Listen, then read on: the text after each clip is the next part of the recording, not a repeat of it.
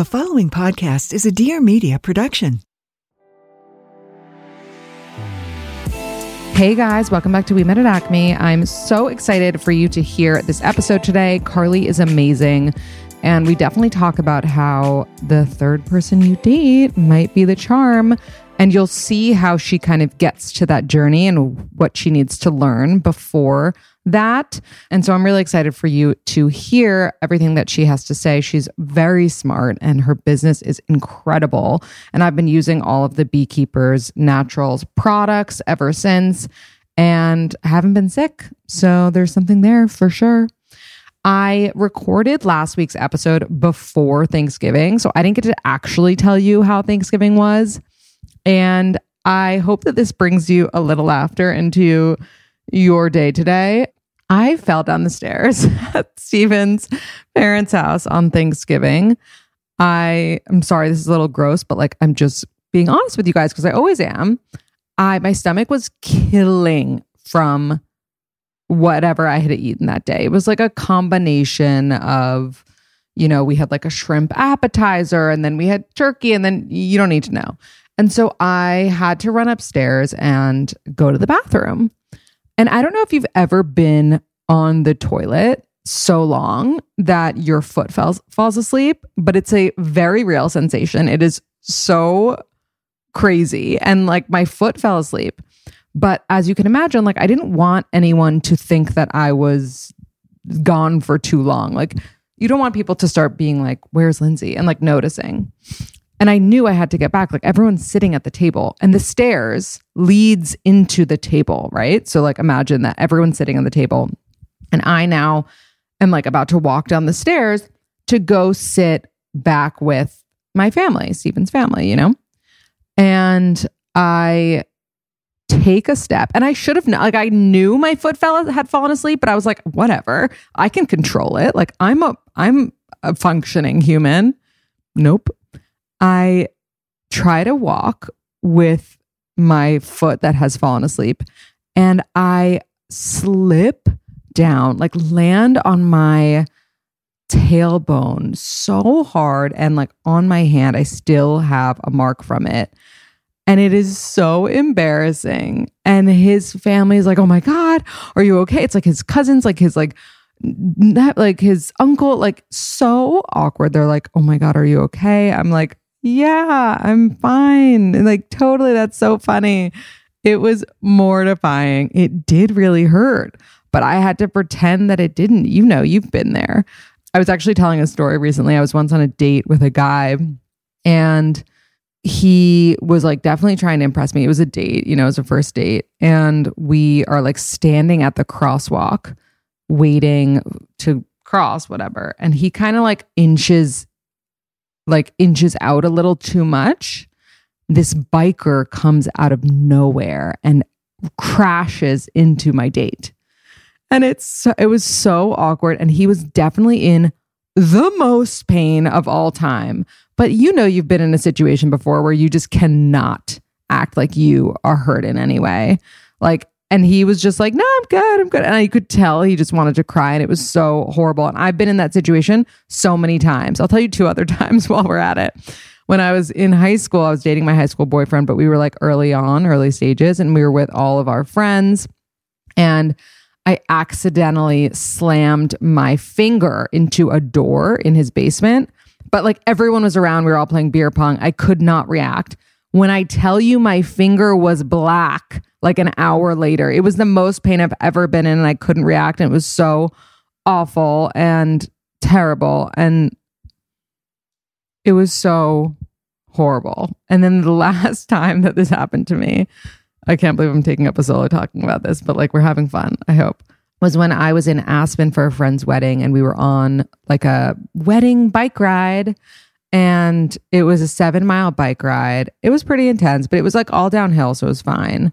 I, true to form, took out my phone on this bike ride to take a picture of the scenery like a fucking idiot. And I went straight down, scraped up my entire leg, my arm, my hand, to the point where I still have the marks today. And I was in front of the entire wedding and I didn't want to make the wedding about me. So I was just like, oh yeah, I'm fine. Guys, tears were flying out of my eyes. Like I didn't even want to cry. Tears were flying. It was like a bodily reaction. It was so bad. I was bleeding everywhere. We got to like the tavern at the end of the ride and they had one Band-Aid in their first aid kit. I'm literally standing there with like napkins all over my body, trying to play it cool so that these people getting married aren't like concerned about me. I had never been so hurt in my life. To this day, I've never had like an accident like that. It was so bad. Anyway, this is why it's creepy if guys don't announce that they're about to come. A transition for the books. We did a poll question about this the other day, and it was like 50-50 that people thought that it was normal if a guy doesn't say when he's about to come. We don't ask for much as women. We really don't. You know, sometimes we're really generous in that we have sex with men. And when we do, again, we don't ask for much. It is the bare minimum for a man to give a heads up when he's about to come. Whether you're wearing a condom or not, or you're on birth control or not, it doesn't matter. It's called communication. And a silent sex haver is fucking weird. Like, I'm sorry. That's a murderer. Like, unless they're shy or whatever. But even then, I don't want to have sex with you if you're too shy to speak during our sex. Like, what are you doing? I think it's so fucking creepy if they don't announce that they're going to come. I was once having sex with this guy. We were using a condom and he came and he didn't tell me. And I'm sorry, but then I just look like a fucking idiot because obviously once a guy comes, he ceases to be hard, usually, right? Maybe not right away. And so I'm then continuing to try to have my orgasm, not knowing that he's already come and it's over. We have to pack our stuff up and go home. Like, a little courtesy would be nice. I think it's really fucking creepy. I think that women should announce it too. I mean, it's not like our cum's going to get them pregnant, but still, like, in good sex, there is good communication. And I think that that is so important. I really do. How being too close with your family can hinder finding a partner. So this is a real thing. And I know a few people who are way too close with their family. And they, you know, in New York City, a lot of times your family is like, if you're from New York, if you're from like Westchester or Long Island, your parents like still live there. And a lot of these people will like go home on the weekends. And I'm sure you're listening to this being like, oh, I have friends who do that, or I do that. And it's great to want to be with your family. It totally is. But it comes a certain point in time when you need to like enjoy your years of youth. And like, you're only going to be in your 20s once, you're only going to be in your 30s once. Like, why are your family, you can see them. You can see them once a week, whatever. But going home every weekend, like, no, it's too much. Or, you know, being too close with your family that like you are telling them every single thing about every single move that you make. You're telling them about your sex life. You're telling them about this. It is nice. And it's a blessing to be able to be that close with your family. Don't get me wrong. But it can also be really hard because our parents are judgmental, whether you want to believe that or not. Usually our parents have judgments.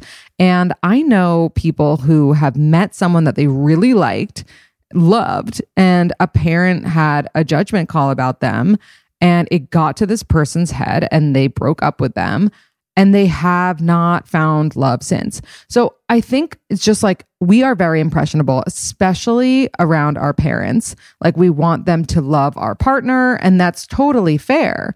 But I think that we first have to nurture that relationship with this person on our own. We have to be able to have that foundation with a partner before we then bring them to the wolves, which are our parents and our families. And I think that that's really important. And, you know, you have to maintain your individuality when you're dating, and when you are one with your family, when you're on vacation with your family all the time, when you're always like doing things with, you know, your brother to the point where people think you're dating. Like, it's a lot. And it can also be really intimidating to a person because, like, we want people to be close with their family, and we want people to love their family. Of course, that's great. But sometimes it's a little too much. And there are some people that aren't that close with their family. And maybe they feel bad about it because of how close you are. And then you're ruling out all those people to date because you're making them feel bad. You know what I'm saying? So I just think that it's really important to maintain a healthy amount of distance from your family, especially when you're single and dating. I'm going to round up on winter depression here. Winter depression is so real. I am in it right now. I immediately feel it once the cold comes because my skin gets horrible. I have literally no vitamin D in my entire body, and I'm pale, and I look like I'm having an allergic reaction in the winter at all times. Like my bags under my eyes are so prominent. I am just like bloated because I'm eating because I need comfort food at all times because I'm freezing. And it's just a bad combination. My skin is so dry. Like it's awful. I think it's hard to have a cure for this. If you have the means to go to Florida, like that is really the cure. But if you can't, like I like to try to do things that make me feel good in this cold environment. So like when I go work out on a freezing day, just for that 1 hour that I'm at that workout class, I'm feeling warm. I'm feeling productive. I'm feeling good. And then I bring that into my day. Another cure for the winter blues is to volunteer. I know how amazing it can feel when you have some perspective in your life, but also when you're able to give to somebody who needs more than you. Always an amazing feeling. Obviously, hanging with your friends, having like a really good meal is such a cure. Cooking for yourself is amazing. Like just doing things with your hands. And, you know, I've been told when dealing with depression, like doing something with your hands every day. I know that sounds like silly, but it's like even like drawing or just like chopping vegetables or making a yogurt bowl, like doing something with your hands every day kind of gets you a little bit out of your head. Maybe you're doing a puzzle, you know, things like that. And I think just let yourself be a little sad sometimes. Like I'm not saying to the point where it's dangerous and like you're that, you know, too depressed, obviously not ideal, but when you are sad, like watch that sad movie, let yourself have a moment, you know, but then like pick yourself back up and try to like be spontaneous, try to have a night out, you know, call your friends who are fun and make like be proactive in making those plans with friends, like have a Friendsgiving or, you know, a secret Santa party, whatever it is. Try harder. You do have to make that extra effort to have plans over this time because it's so easy to sit on your couch and stay in your bed and do nothing because that's what's really fun for people, especially people who are depressed. And it's like a battle every day to try to not just stay in your bed. And if you do really want to go in your bed, do one thing active that day, like take a walk or go on a workout class and then get in bed, you know, but do like a little thing every moment that you can. Anyway, I really want you to listen to Carly and I'm excited to hear your thoughts. The holidays suck, man. I mean, they really do. And we're all feeling some sort of way. And for me, it's depression. I'm freezing. It's the cold. It's hard to see the light at the end of the tunnel. And holidays are also one of the busiest and most stressful times of the year. Like, what do I get this person? What do I do? I'm not being invited to anything. But the gift of therapy allowed me to enjoy the holidays for the first time in years, thanks to Talkspace. Talkspace offers both therapy and psychiatry from the comfort of my phone, and I can reach out to my provider anytime. It's a little like having a mental health professional in my pocket, whether I'm stuck, you know, in a bad situation, working too much, traveling alone and feeling lonely. Taking care of my own mental health has never been easier. Seriously, therapy is a game changer for me. You've heard me talk about it so much, and I'm able to finally set healthy boundaries with my family, with, you know, people in my life, and I've noticed so much has improved with the help of therapy. I love that with Talkspace, you can easily sign up online and share text, videos, or voice messages, whatever is best for you that day. It's incredibly convenient to have my therapy sessions on the go. It's like why do you have to work for your therapist? No, your therapist should be working for you. As a listener of this podcast, you'll get $100 off of your first month with Talkspace. To match with a licensed therapy today, you can go to Talkspace.com and make sure to use the code ACME to get $100 off of your first month and show your support for the show. That's code ACME at Talkspace.com. If you're feeling all of the holiday stress, you are certainly not alone.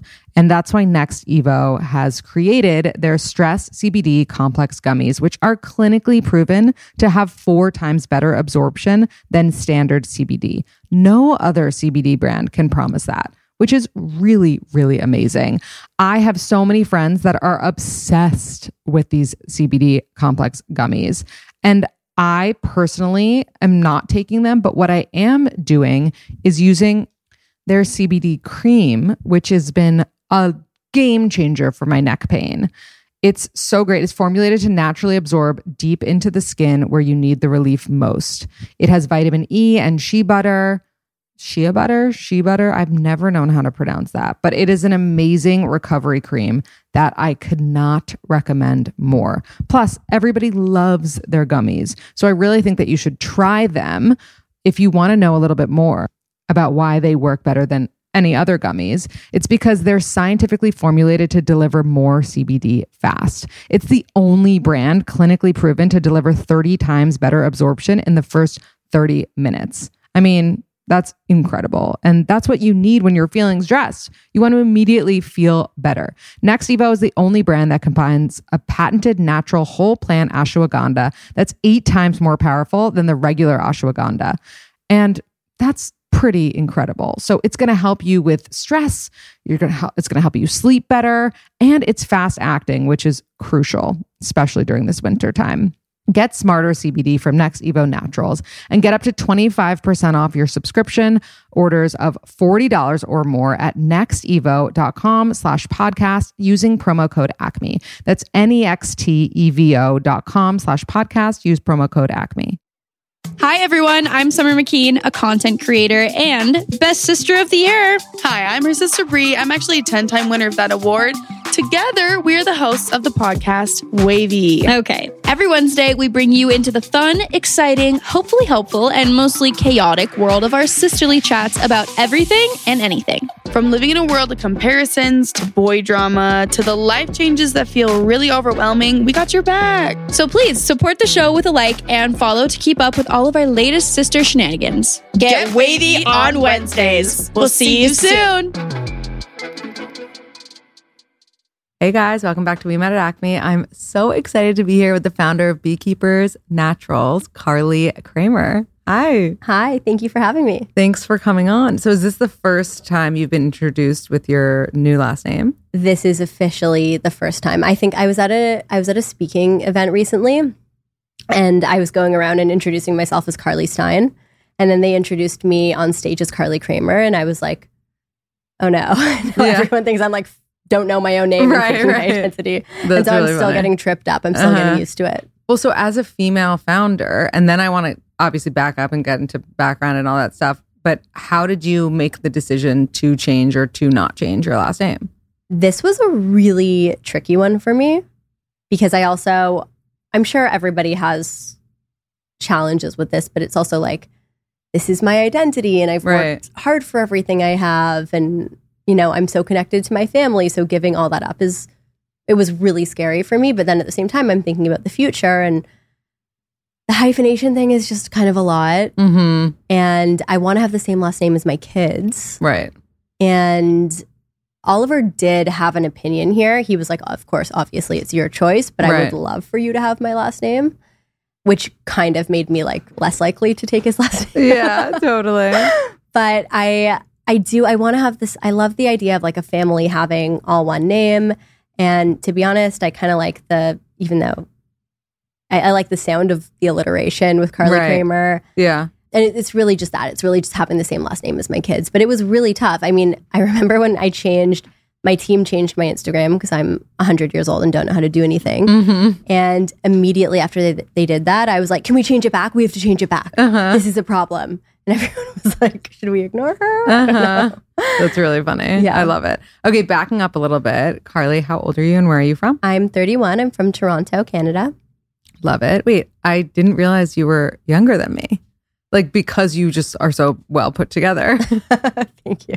That's amazing. I also didn't realize I was younger than you because I assume you're really young because you look really young. That's so nice. Wait, but you have done so much in your 31 years. I mean, I'm just 32. So like, yeah, you I'm know, not really younger. but still, that's really amazing. So tell us how you got started with Beekeepers Natural. And then I want to go right into relationship stuff. Yeah. So I started Beekeepers Natural. So I have an autoimmune condition. I was just like a kid that was always sick growing up. Like always had a cold.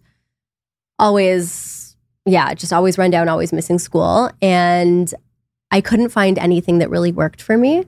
And there was a lot of cool stuff in the natural sector, but I need like empirical evidence for everything. And a lot of it was very woo-woo and it just wasn't delivering on results. And so I was always really frustrated with the state of affairs with both the regular like health model and then also the wellness model. And that continued up into college. And when I was in college, I did a semester abroad and I got really sick, really severe tonsillitis. And I went to a pharmacy and was given propolis. And it was just the first time something worked for me. I became completely obsessed with propolis. I went down the research rabbit hole. If you put propolis into PubMed, there's been a lot of studies on this stuff. So what is propolis? So propolis is a compound the bees make, totally different than honey. It's not a honey derivative. It's made from plant and tree resins and enzymes that the bees produce, and they literally use it as the immune system of the hive. So it's antifungal, antiviral, antibacterial, antimicrobial. The bees literally use it as their immune system. For humans, it's a great way to support your immune health, to fight inflammation, to just give yourself a lot of antioxidants.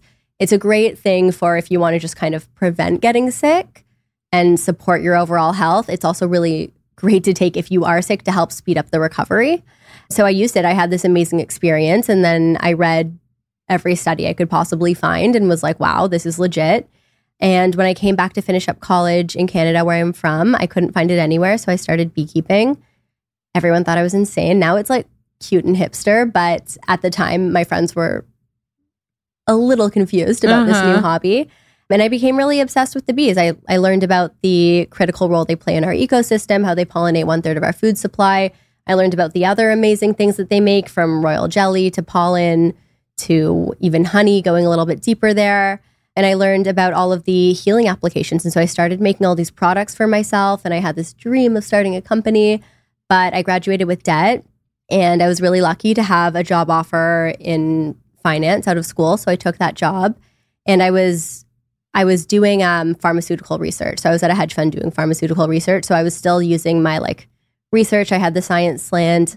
I was there for about 10 months. And then 10 months in, I got recruited by Goldman and I joined them as a trader.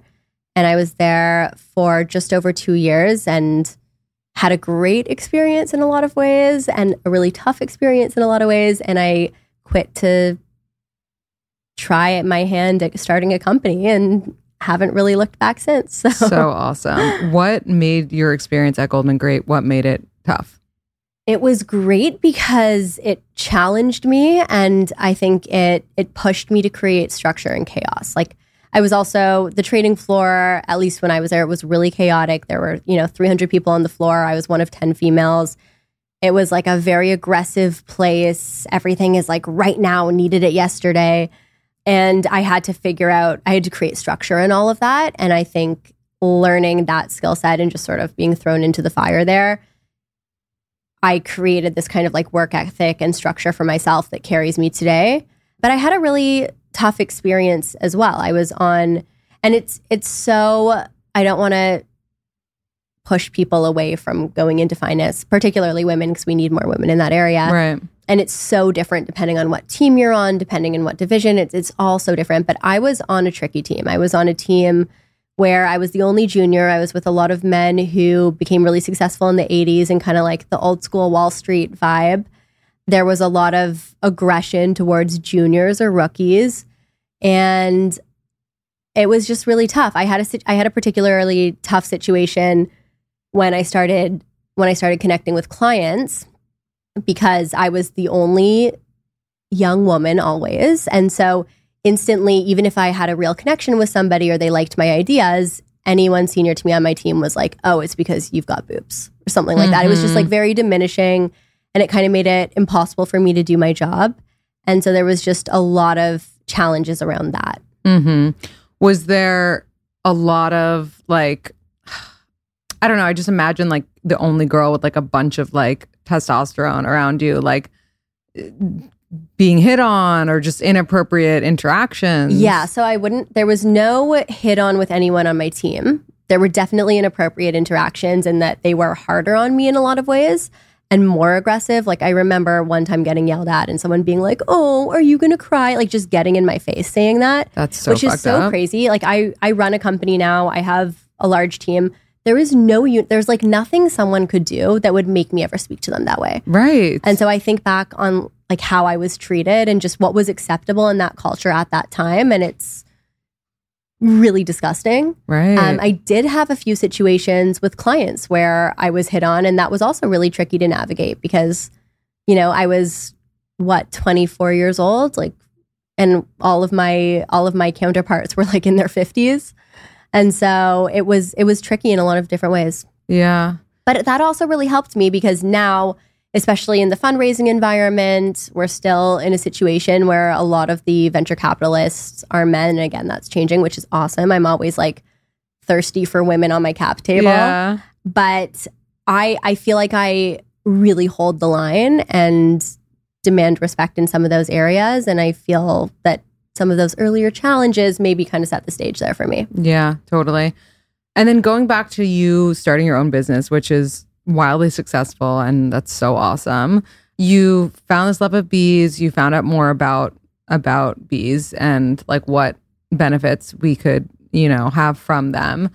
What was like the first step? Like if you're somebody, you know, listening to this and you want to start your own company, but like, I don't know, maybe you have debt from college or you have this or you have that, like, how do you even get to a point, unless like you're someone who has the luxury of like getting help from your parents or whatever, you know, how do you start a company like that? Yeah. So I did not have any help from my parents. And that's why I entered the workforce out of school. And I think there's nothing wrong with that. And like I said, I picked up some skills that helped me today. But the first step, it's really just putting yourself out there. So I started this company standing at farmers markets. Even while towards the end of my time at Goldman, I was like going on weekends and standing at farmers markets. And I was like so stressed that one of the guys I worked with, wives would see me and I'd like get in trouble somehow. But it's really putting yourself out there, and Google is your best friend. I didn't have any connections. I really didn't know what I was doing. I did learn everything one can possibly learn about beekeeping and took that on and became completely obsessed with it. So I think step one really is find your passion. Don't start a business unless you're completely obsessed with solving the problem, because it's really hard. It's really, really hard. And so you have to just be obsessed with the specific problem you want to solve.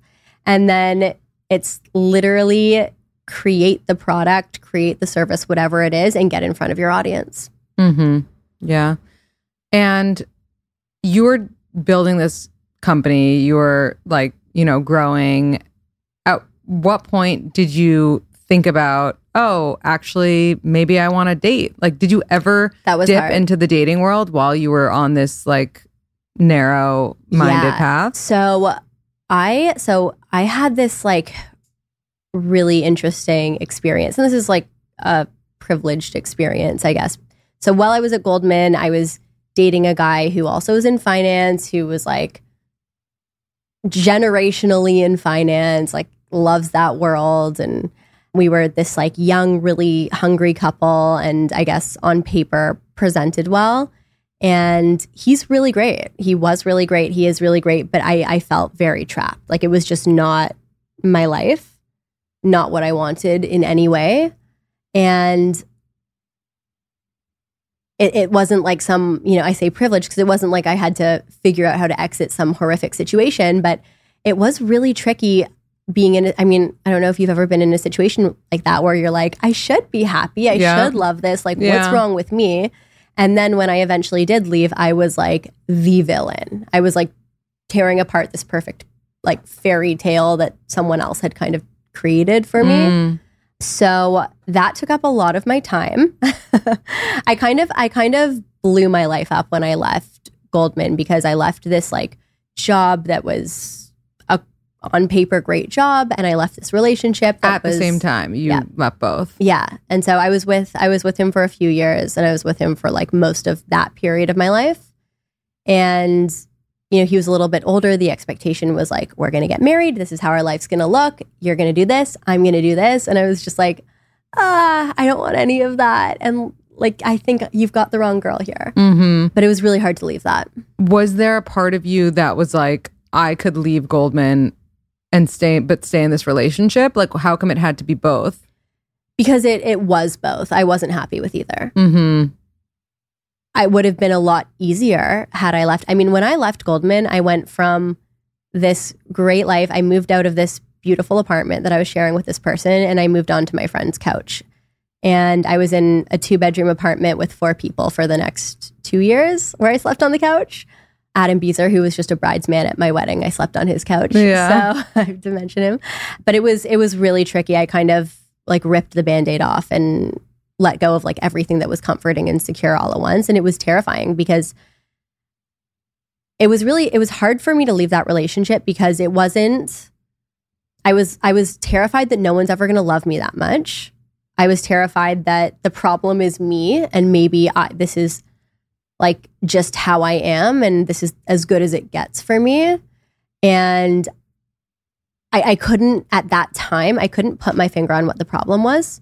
And so I was like, maybe I'm just meant to be alone. And I've always been in love with love. I never wanted to be alone. So it was just like a scary, confusing situation. Looking back, I can see I really had nothing in common with that person.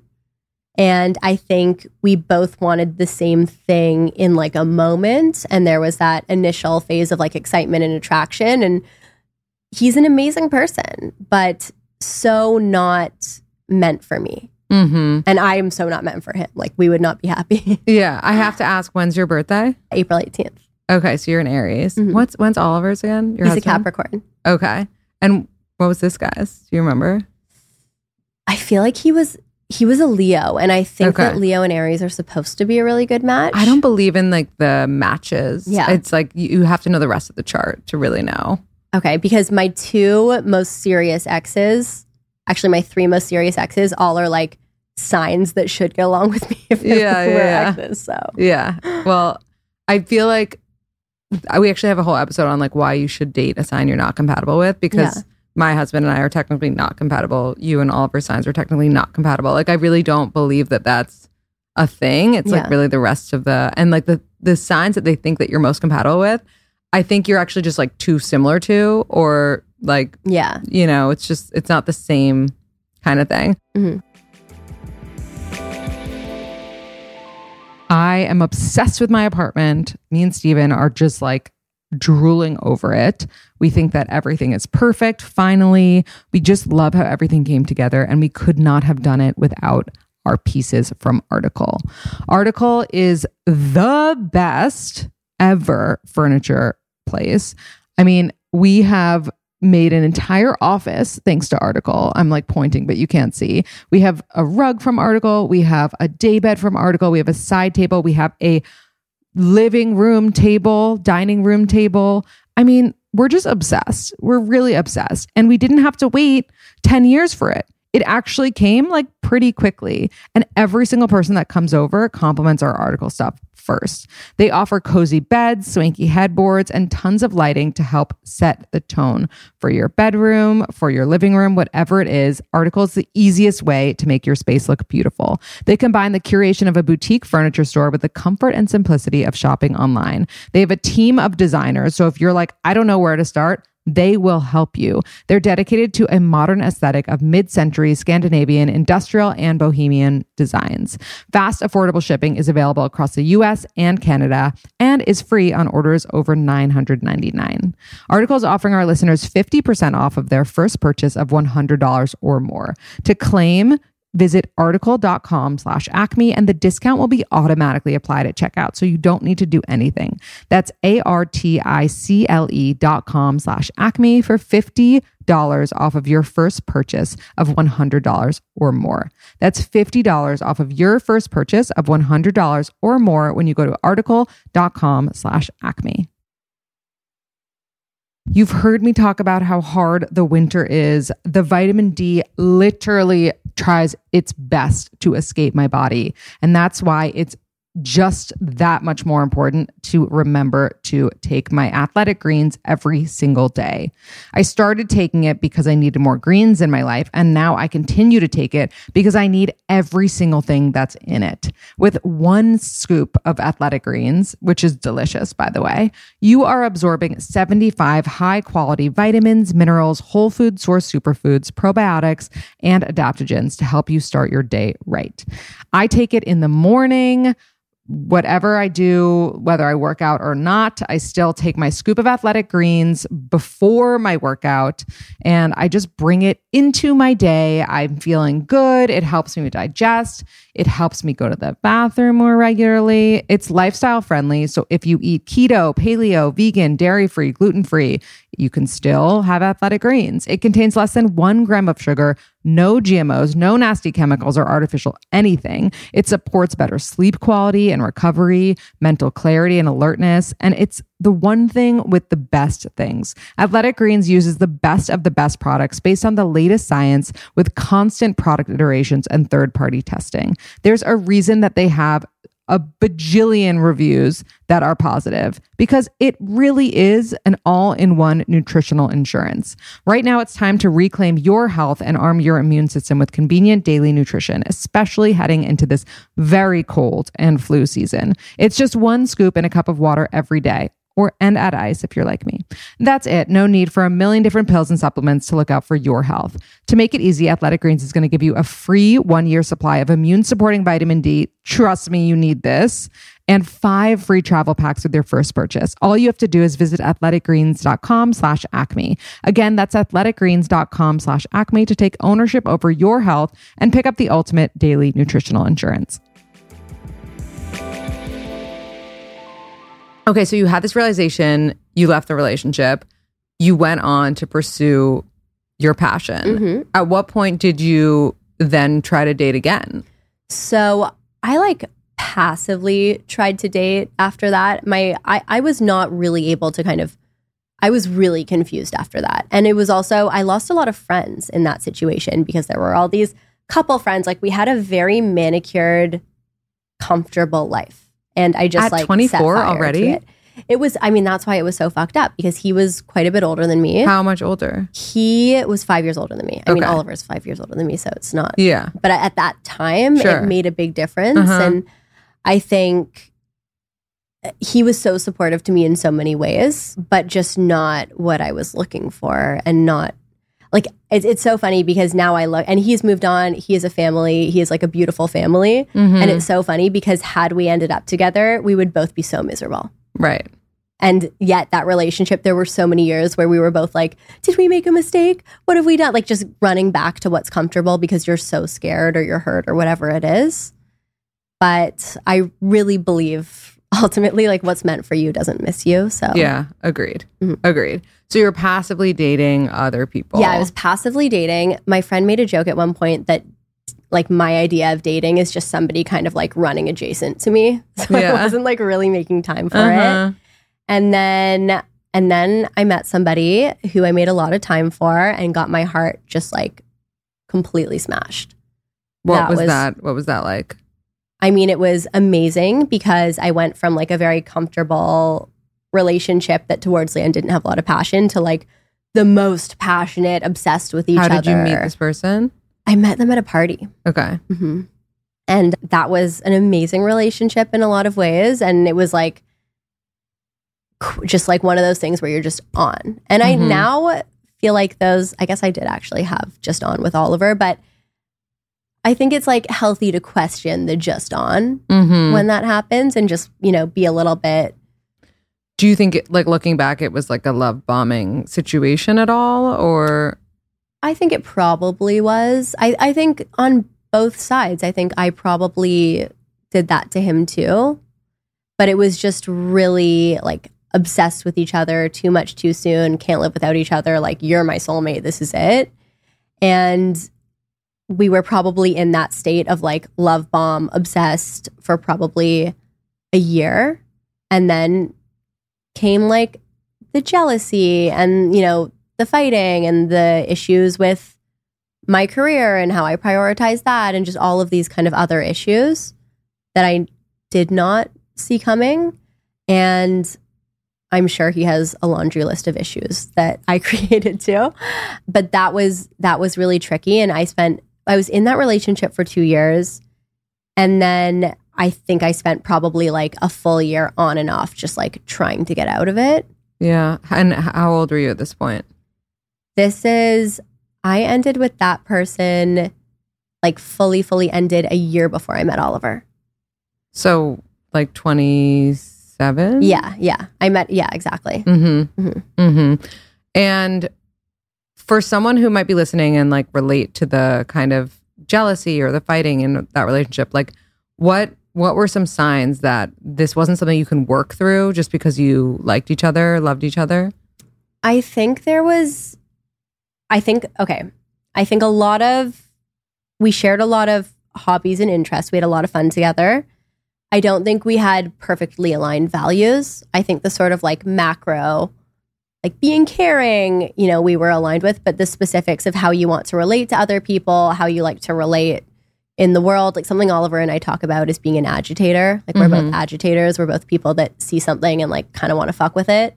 And for people who aren't agitators, they're like, can you just sit down and like not cause a scene? And holy fucking shit. And that was what this guy was. This guy was like, why do you care so much? Please just like cool it. And so little things like that. I hate that. Like that would piss me off so much. Oh yeah, it made me insane. I didn't know there was like a name for that. I think it's possible Ollie and I made it up. But yeah. That's really funny. Yeah, I dated someone that's totally like that. And I remember like fighting with them was like fighting with myself because like I would like be like annoyed and they would be like, can you like not be annoyed? And like I'm like, just be in this argument, you know?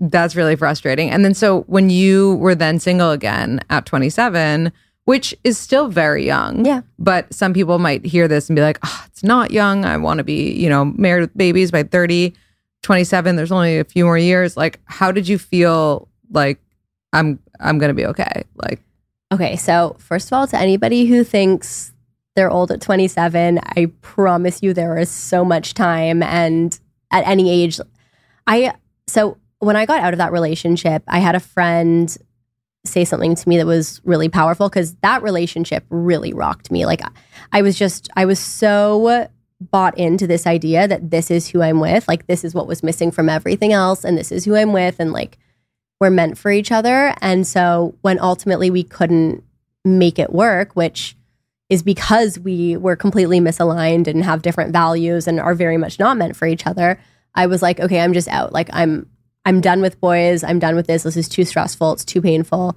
And one of my guy friends, who was a very beautiful marriage and family, he was like, if your heart is open to love, doesn't matter what age you are, doesn't matter where you are. If you're open to love, it will come. Like the only times that people don't find love is when they've shut their heart to it in the world. And I was like, okay, whatever. But I believe that. So that was kind of, I had to kind of like slowly reopen my heart, but I was really scared of being hurt. And it's really, after that relationship ended, I was just like, I'm done. And I had to take space for a while. And I would like go on dates here or there, but I would also do the thing that sucks that I hope no one else does, where I would go on a few dates and just like miss this person and then call them. And like we would do that to each other. And so we would kind of keep each other hooked a little bit, which is a really tricky space to be in because no one's going anywhere and everyone's feeling like shit all the time.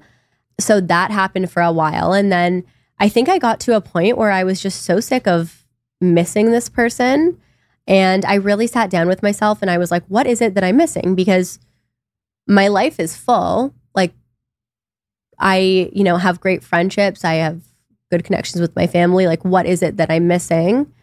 And it was this, I was missing this like life that never existed with this person, this like hypothetical life of like what we could have been that's a complete story, because like we never could have been that. We tried Right. it. We tried it for over a year and it didn't work. So it's never going to work. Mm-hmm. And that beautiful fantasy that I'm so attached to can very much exist, but it can only exist if I let this person go. Right. And so that was sort of the moment where I was like, I have to do whatever I can to really let this go. And I started really investing in myself with therapy, with, reading certain books and, all of the things that could possibly sold to a person going through a breakup I bought. Yeah. And it worked. And you cut off contact, or did you have to have a conversation being like, I can't speak to you anymore? I had to have a conversation where I was like, you can't call me anymore. We can't do this anymore. And, I think that was very hard. He was not at that stage yet when I did that. And so that in some ways made it harder because like the door was kind of open and I had to just like not go towards it. But I came to terms with the fact that if I keep going and reopening this door, that is the only path to missing out on love. Like that's the only way I actually miss it. Yeah. And so, and I don't want to miss out. Like love's the best thing ever. So yeah, totally. Yeah, I mean, so I had to kind of do that. It really is like when one door fully closes with no ability to open that particular door is when the other door opens for real. I love that. Let's talk about Oliver. So you met your husband on Hinge. Yes. So fun fact for people listening, Oliver was a guest on We Met at Acme, I want to say 3 years ago. We were just talking all about Dos Toros. Oliver and his brother founded Dos Toros. And I don't even know how we originally got connected. But Oliver had just gone through a breakup at that time where he was living with someone and they broke up, moved out, and now you guys are married. So the world is just a really funny place. You matched with Oliver on Hinge. Mm-hmm. Who said what first? So we matched on Hinge. This was a time where I was kind of dating, already sort of down the road, dating a few other guys. And I have no idea what he said, but I didn't respond. Why? I don't know. I was like seeing other guys I was excited about. It was just like, I mean, I guess this is like the bad part of the apps that you don't necessarily give attention to the people you should. And, right. But I was distracted. I was like dating. I was like pretty into it dating one guy. And yeah, I just didn't respond to him. And then I did a thing where I don't know if like everyone does this, but I went through at one point and deleted all of my matches who I just wasn't talking to just to like clean it up, and deleted him, which is hilarious because we're married now, but deleted him. And then we rematched again.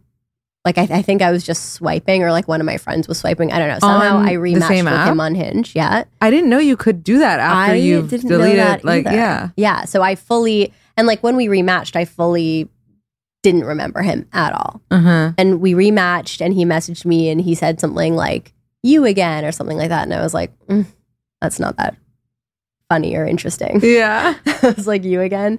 And so didn't respond again.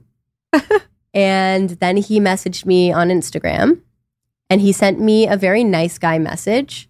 It was not creepy in the slightest. And, I'm sure every girl listening is familiar with the creepy DMs. Right. It was what just made like it not creepy? I think he really referenced entrepreneurship. He really leaned into that, how we're both entrepreneurs. And so I was like, oh, okay. Like he seems nice. And he also kind of guilt tripped me a bit. He was like, we matched a few times. And I was like, did we? Did you know anything about him, or you were just basing this solely on like didn't looks know what Dos and what Toros he said? Yeah. Did not know a single thing about him. I actually thought, I don't know why I thought this, but there was this Mexican restaurant that used to exist in the West Village that had one location. For whatever reason, I thought that was his restaurant. Yeah. Yeah. It's really funny. Yeah. So I knew nothing about him. The reason we matched in the first place, I do remember this because I remember looking at his profile and thinking it was like a little bit bro-y, but he really liked Tim Urban, and Tim Urban's blog Wait But Why is like my favorite thing ever. And I think that's why I matched with him. And so there was that. And then he sent a nice guy message and I felt bad that I had not responded and been like a little cavalier there. And so I went for a drink with him. And then I was like, wow, this is the coolest person I've ever met. Yeah. Oh, that's really cute. And so then you go out on this drink and then it's like you're off to the races, or was there, yeah. I think 27-year-old me, when I first met Oliver, would have been off to the races. But given my experience, I was like, wow, this guy is amazing. And I'm going to, see what happens because I don't know anything about him. And the last thing I need is like to get hurt again. And Oliver is like, he knows what he wants and he's like very efficient and kind of goes after it. And so he was pretty like focused on me. And I was kind of like, is this a love bomby sitch? Is this too familiar? Is this like, I was very scared of a situation similar to my ex. Well, how old were you at this point? 20? I met Oliver when I was 28, just about to turn 29. Okay. And so you were like, is he love bombing me? What's going on? How did you figure out that he was for real? Time, and something that is kind of helpful for this. With my job, I have to travel a lot. And so there were multiple occasions where I was like gone for 3 weeks, and how Oliver was during those times was really, really sweet. Like just really interested in talking to me, really interested in what I was doing, just genuine interest in what I'm thinking about and how I'm feeling. Yeah. And a lot of curiosity around things that sometimes can be threatening to guys. Like a big issue with one of my exes was my career and how much I prioritize it. And at one point it got like a little bit competitive because when we started the relationship, he was very much more successful than me. And I mean, he is more successful than me, which is great. Like no problem with that. But I think as I started to kind of catch up, it changed the dynamic in his mind and was maybe a little bit more threatening to him. And so that was really tricky for me to navigate. And having had that experience, it just sucks when you're really excited about something and the person you love and want to share it with is like sort of trying to kick it down. And so I experienced a lot of that around my career in a previous relationship. And with Oliver, it was just always like number one cheerleader. Yeah, as it should be. Yeah. I love that.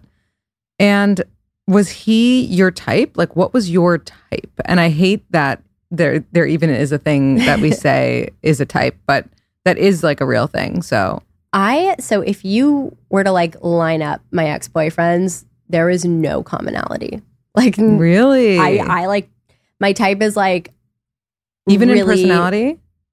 So personality, I guess it's like really witty, really smart, like playful, which is pretty general. Right. Yeah. Okay. But yeah, I've dated like such different types of people.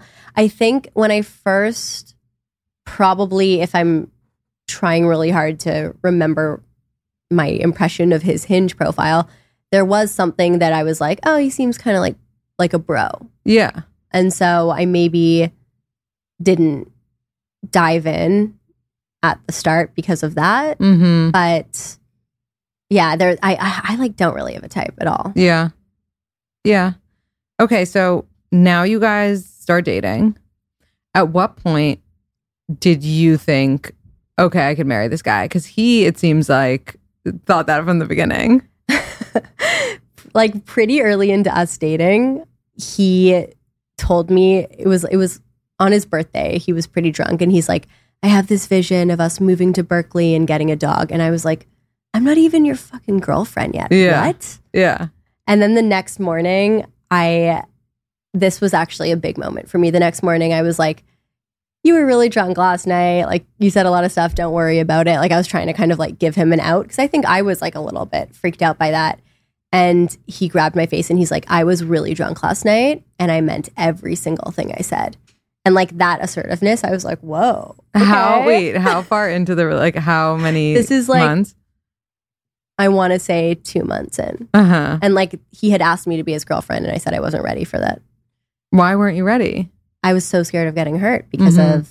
But did you say that? Did you communicate that vulnerably? No, yeah. I didn't. I was not vulnerable. I was just... I mean, I wasn't... I really don't like games. And so I was conscious of like, am I not being vulnerable or am I trying to play it cool? And so I think I did let him know that I, had a serious thing and that I really don't want to jump into anything and that anything with me, I need to just take it really slow and it doesn't mean I'm not into you. Okay. And then at what point did things become like you're saying I love you and you're talking about the future openly? And you are too. So there were like so many little moments where I was like, okay, this person's fucking great. But I think I wasn't letting myself fully go there. And then COVID happened and forced us into a house together. So we had a really funny COVID experience. I was on a team at the very start of COVID. I was on a team retreat. My company, it's been paused because of COVID, but we're firing them back up. We do quarterly team retreats and we pick different places. And, you know, the majority now of my employees are in the United States, but I still have some Canadian employees. And so how many employees do you have total? We have 38. That's awesome. That's really cool. I have a really great team. I'm super lucky. But I was like, we were doing this winter retreat in Canada because I really wanted to show the people in the US, Canada, and the people in Canada wanted to show them Canada. And so we had this really fun team retreat in Muskoka. This is literally at the very start of COVID. And then Oliver was going to fly and meet me in Toronto. And we were going to spend the weekend in Toronto, then fly back to New York together. The day, I think he actually changed his flight. He's like, this COVID stuff's getting pretty weird. I'm going to fly in a day early just in case. The day after he flew in, they closed the border. No. And it was really like, I didn't want to stay with my family because I was still like, this is a very early relationship. And then also with COVID, I was like scared to stay with my family. My parents were freaking out. Everyone was freaking out. So I got an Airbnb cabin in the woods in Muskoka with Oliver. And we were there for 3 months. Oh my God. That's crazy. Yeah. And so obviously within those 3 months, you start talking about future stuff. Like all of my walls broke down. It was really great in a lot of ways. One, because I think early dating is so amazing, but there's so much distraction. There's so much like you meet each other's friends and you go out and there's drinking and there's this. Like just being with someone with literally nothing to do at a cabin in the woods, I really got to know him. And I was, for whatever reason, like ready to be vulnerable. And I was like, I really like you and I'm really freaked out about it. And he was like super patient with me and just I think his sureness allowed me to get there. Yeah. Like he was super ready when we met and super sure of what he wants and just like really clear on what he wanted. And that helped me get really clear on what I want. I love that. And so at that point, are you finally agreeing to be his girlfriend? Yeah. Yeah. I agreed to be his girlfriend. I think 3 months in, I said 3 months into the cabin in the woods thing, not 3 months into dating, I said, I love you. But he had said it already. So he, pretty early into us dating, he met me in LA because I was there for work and we went up to Joshua Tree and he was like, I could tell he was about to say I love you to me. And I was like, I really hate it when people say I love you too early. Oh my God. You tortured him. It sounds so bad, but I was like very delicate in the way that I handled everything. Yeah. And it was such a textbook situation of I was just like so scared of getting hurt. Yeah. So scared of getting hurt. Yeah. And I think he picked up on that too. Like he knew that I was he wouldn't have been able to go for it like that if like he knew I was super into him and he could tell that I was just guarded and, taking my time. But I also think that there is something to be said about the fact that you were the one that wanted it to go slower and you were the one easing into it. Just because like I do really believe in the traditional dynamic of like the man should love the woman a tiny bit more. And it just sounds like you guys were on that speed and like the best way possible. Yeah. At what point were you like, if you said this, like I'm ready to get engaged? Or was it more like a surprise me, like I'm good now? It was more like a surprise me, I'm good now sort of thing. But we started once we kind of got, and then COVID sped it up too. Like that whole, it was also an interesting transition time because he had just sold his company. He went from being the busiest person in the world to having literally nothing to do. Yeah. I was like Zoom trying to manage my team. And, at that time we were direct to consumer. There was like supply chain craziness. Every day was just a roller coaster. And so we were both independently going through different things. And so I think that allowed us to kind of lean on each other in like a really beautiful way. And I think that's also the sign of you've met the right person, because there's always crazy shit happening in life. Right. And in some relationships, it can become sort of melded with the dynamic. And in other relationships, each person sort of like grows independently and comes back together. Mm-hmm. And so we were doing a lot of that, a lot of like independently working on our stuff and then connecting over it at the end of the day. And that was just like a really beautiful dynamic. I love it. And it's so funny because I'm going to now, but I don't follow you on social media. I follow Oliver from like when we did this podcast back in the day. And I remember when he started posting you, I was like, this guy is fucking obsessed with his girlfriend. Like, I've never seen anything like it.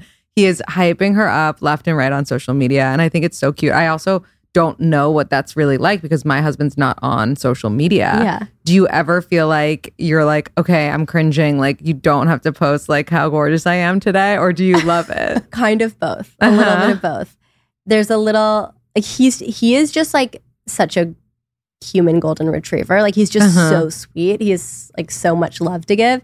And so for him, he's just like, it's like such an innocent, beautiful, it's not like there's a lot of Instagram that's projections.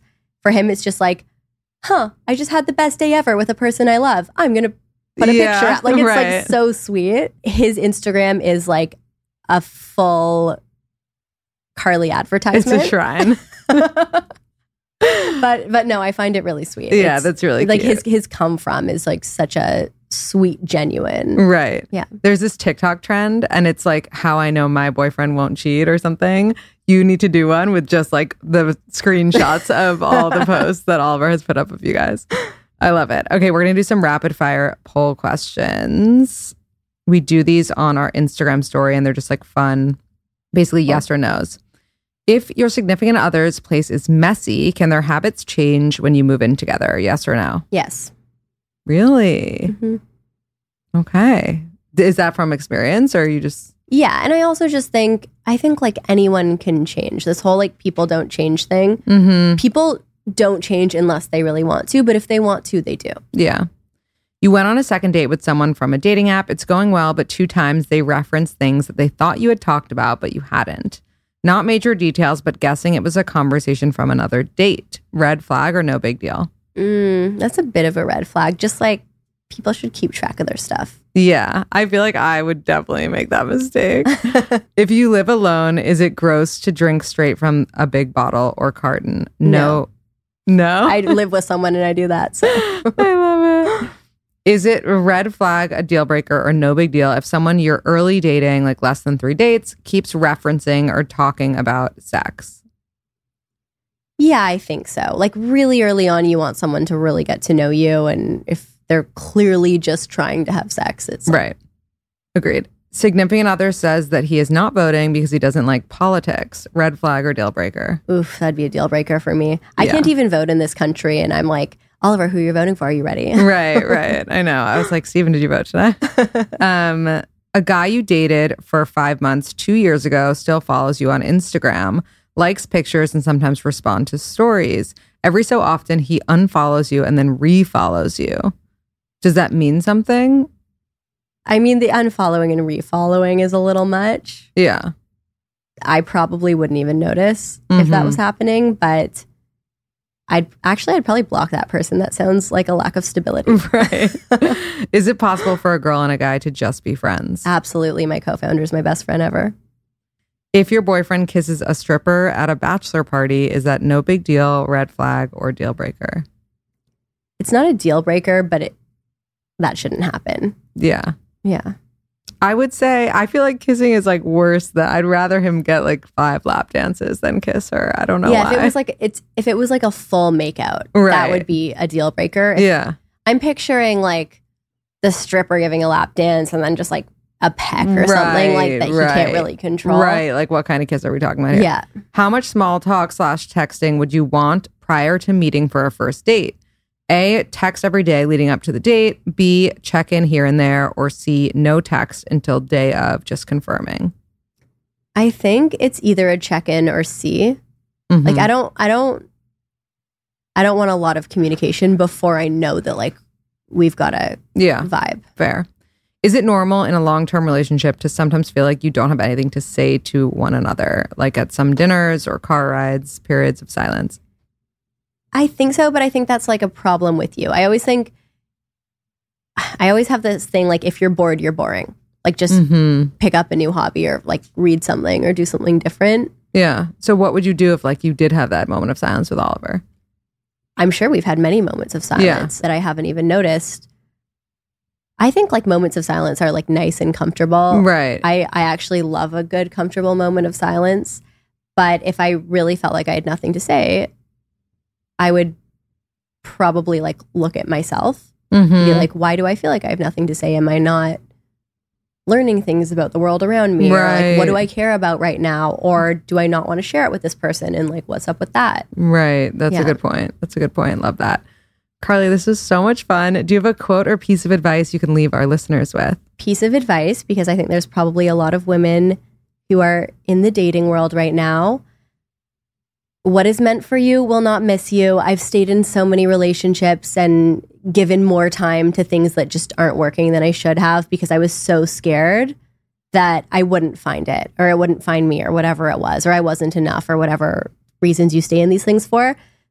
There really is someone for everyone, and you just have to kind of blindly trust that and let yourself find it. Agreed. I feel like if anything is proof of that, it's the fact that you deleted Oliver like 7 times and you're married. Yeah. I love that. Where can everybody find you, follow you, and get involved with Beekeepers Naturals? Yeah, our Instagram is beekeepers_naturals. My personal Instagram is carly.kremer. And you can check us out at beekeepersnaturals.com. We're sold at Target, CVS, Walgreens, Whole Foods. We love to hear from you guys. And if you want to learn more about bees, the cause, or the products, check us out. Cool. Thank you. Thank you.